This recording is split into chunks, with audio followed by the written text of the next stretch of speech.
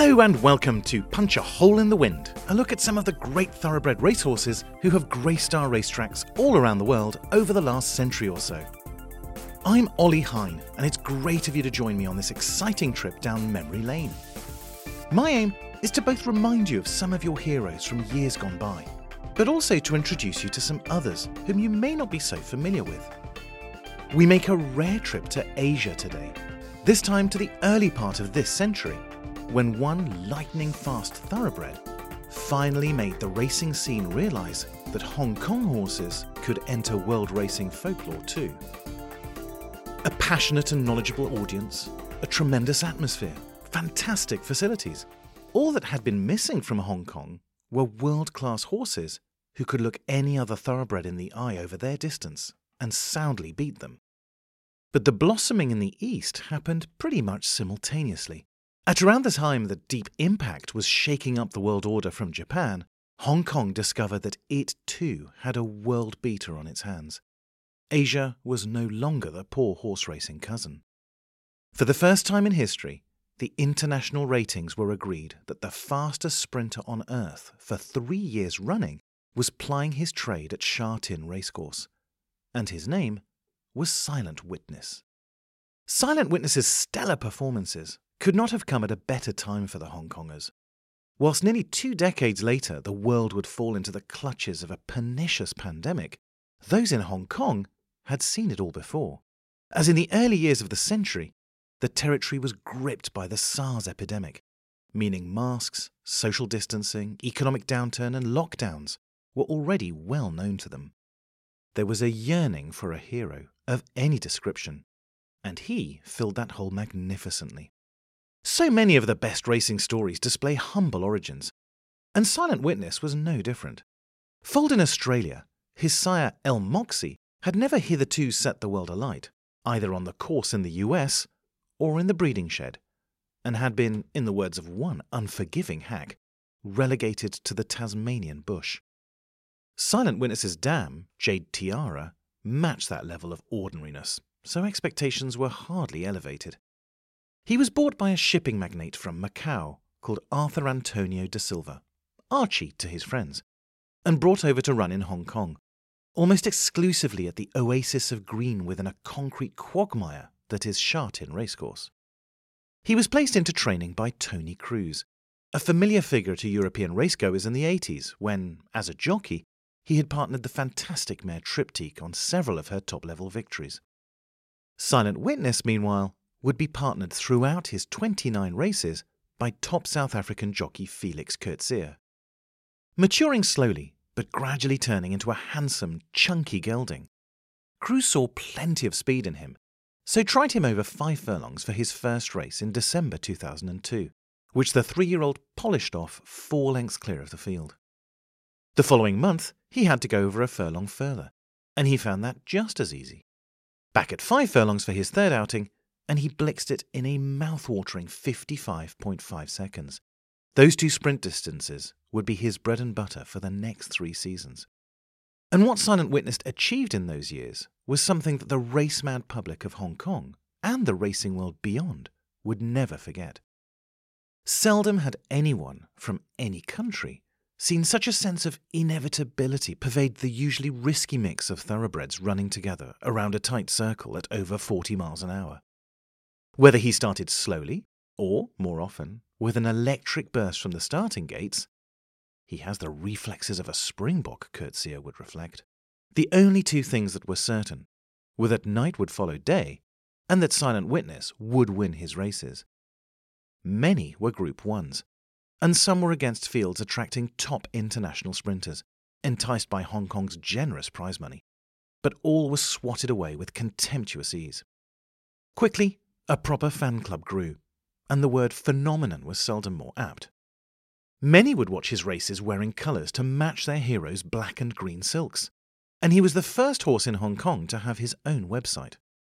By the end of his 2nd season, Silent Witness had won his first 11 races, thus beating the long-standing Hong Kong record of Kotak, ridden, ironically, by Cruz.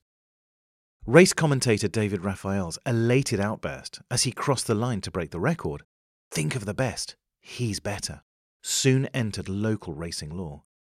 International judges were unequivocal too, and named him world champion sprinter for each of his first 3 seasons, a novelty for a horse trained in Hong Kong, but questioned by absolutely no one.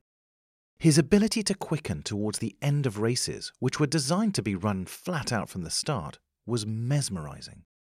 In some of the victories, Coetzee didn't move on him. You sometimes see this in middle distance races, very occasionally in top draw ones, but pretty much never in Group 1 sprints. By now, he had taken all the top sprint prizes in Hong Kong: the Bauhinia Sprint Trophy, the Centenary Sprint Cup, the Chairman's Sprint Prize, the International Sprint Trial, and the Hong Kong Sprint. In the latter, he raced against several top European sprinters, all of whom were gasping by halfway before he pulled further away. Loving every moment of it was Ona da Silva, thunderously popular, extrovert, and a man who never believed in washing his mouth out with soap and water. "We fucking shat on them," he exclaimed in the aftermath, and he wasn't wrong. The next target was to break the number of consecutive victories by horses in the post-war era, with the magic number 16 held by 3 legendary champions: Cigar, Citation, and Rebo. With crowds 50% bigger than usual, as they always were when he ran, he won the 6-furlong Chairman's Sprint Prize for the second time to equal the record. And then, 3 weeks later, running over 7 furlongs for the first time in the Queen's Silver Jubilee Cup, he led from pillar to post to win 17 out of 17. To say that the locals were excited would be underplaying it. During the day, the Hong Kong Jockey Club had let in free anyone wearing official Silent Witness t-shirts, or even displaying the latest merchandising gimmick, a Silent Witness credit card. They had also run a competition with Silent Witness baseball caps as prizes, but every single one of the 60,000-strong crowd wanted one as a souvenir of the day, and the ensuing mini-stampede put 26 people in hospital. This would prove to be the zenith of this incredible gelding's career. Never once to shirk from a challenge, and with absolutely nothing to prove, Connections wanted to see if there was any chance he could last out a full mile. The $8 million Hong Kong dollar Champions Mile was chosen, where he would come up against star miler and stablemate Bullish Luck. Despite the unknowns, the crowd still made Silent Witness the odds-on favourite, most with no intention of cashing their tickets in, but rather to be part of more history. In rain-softened ground, Coetzee sprang his charge straight to the front so that he could control the pace and preserve his horse's stamina. In the home straight, he pulled away, and Déjà Vu nearly kicked in. But in the final furlong, the question was answered, and there was nothing left in this sprinter's tank. Meanwhile, Bullish Luck, under a canny rail-hugging ride from globe-trotting French jockey Gérald Mousset, crept up in the last 80 yards and pipped the hitherto unbeaten gelding by the shortest of heads. Sha Tin was in shock. As Coetzee later reminisced, that day it was very loud all the way down the straight, but in the final stride something very strange happened.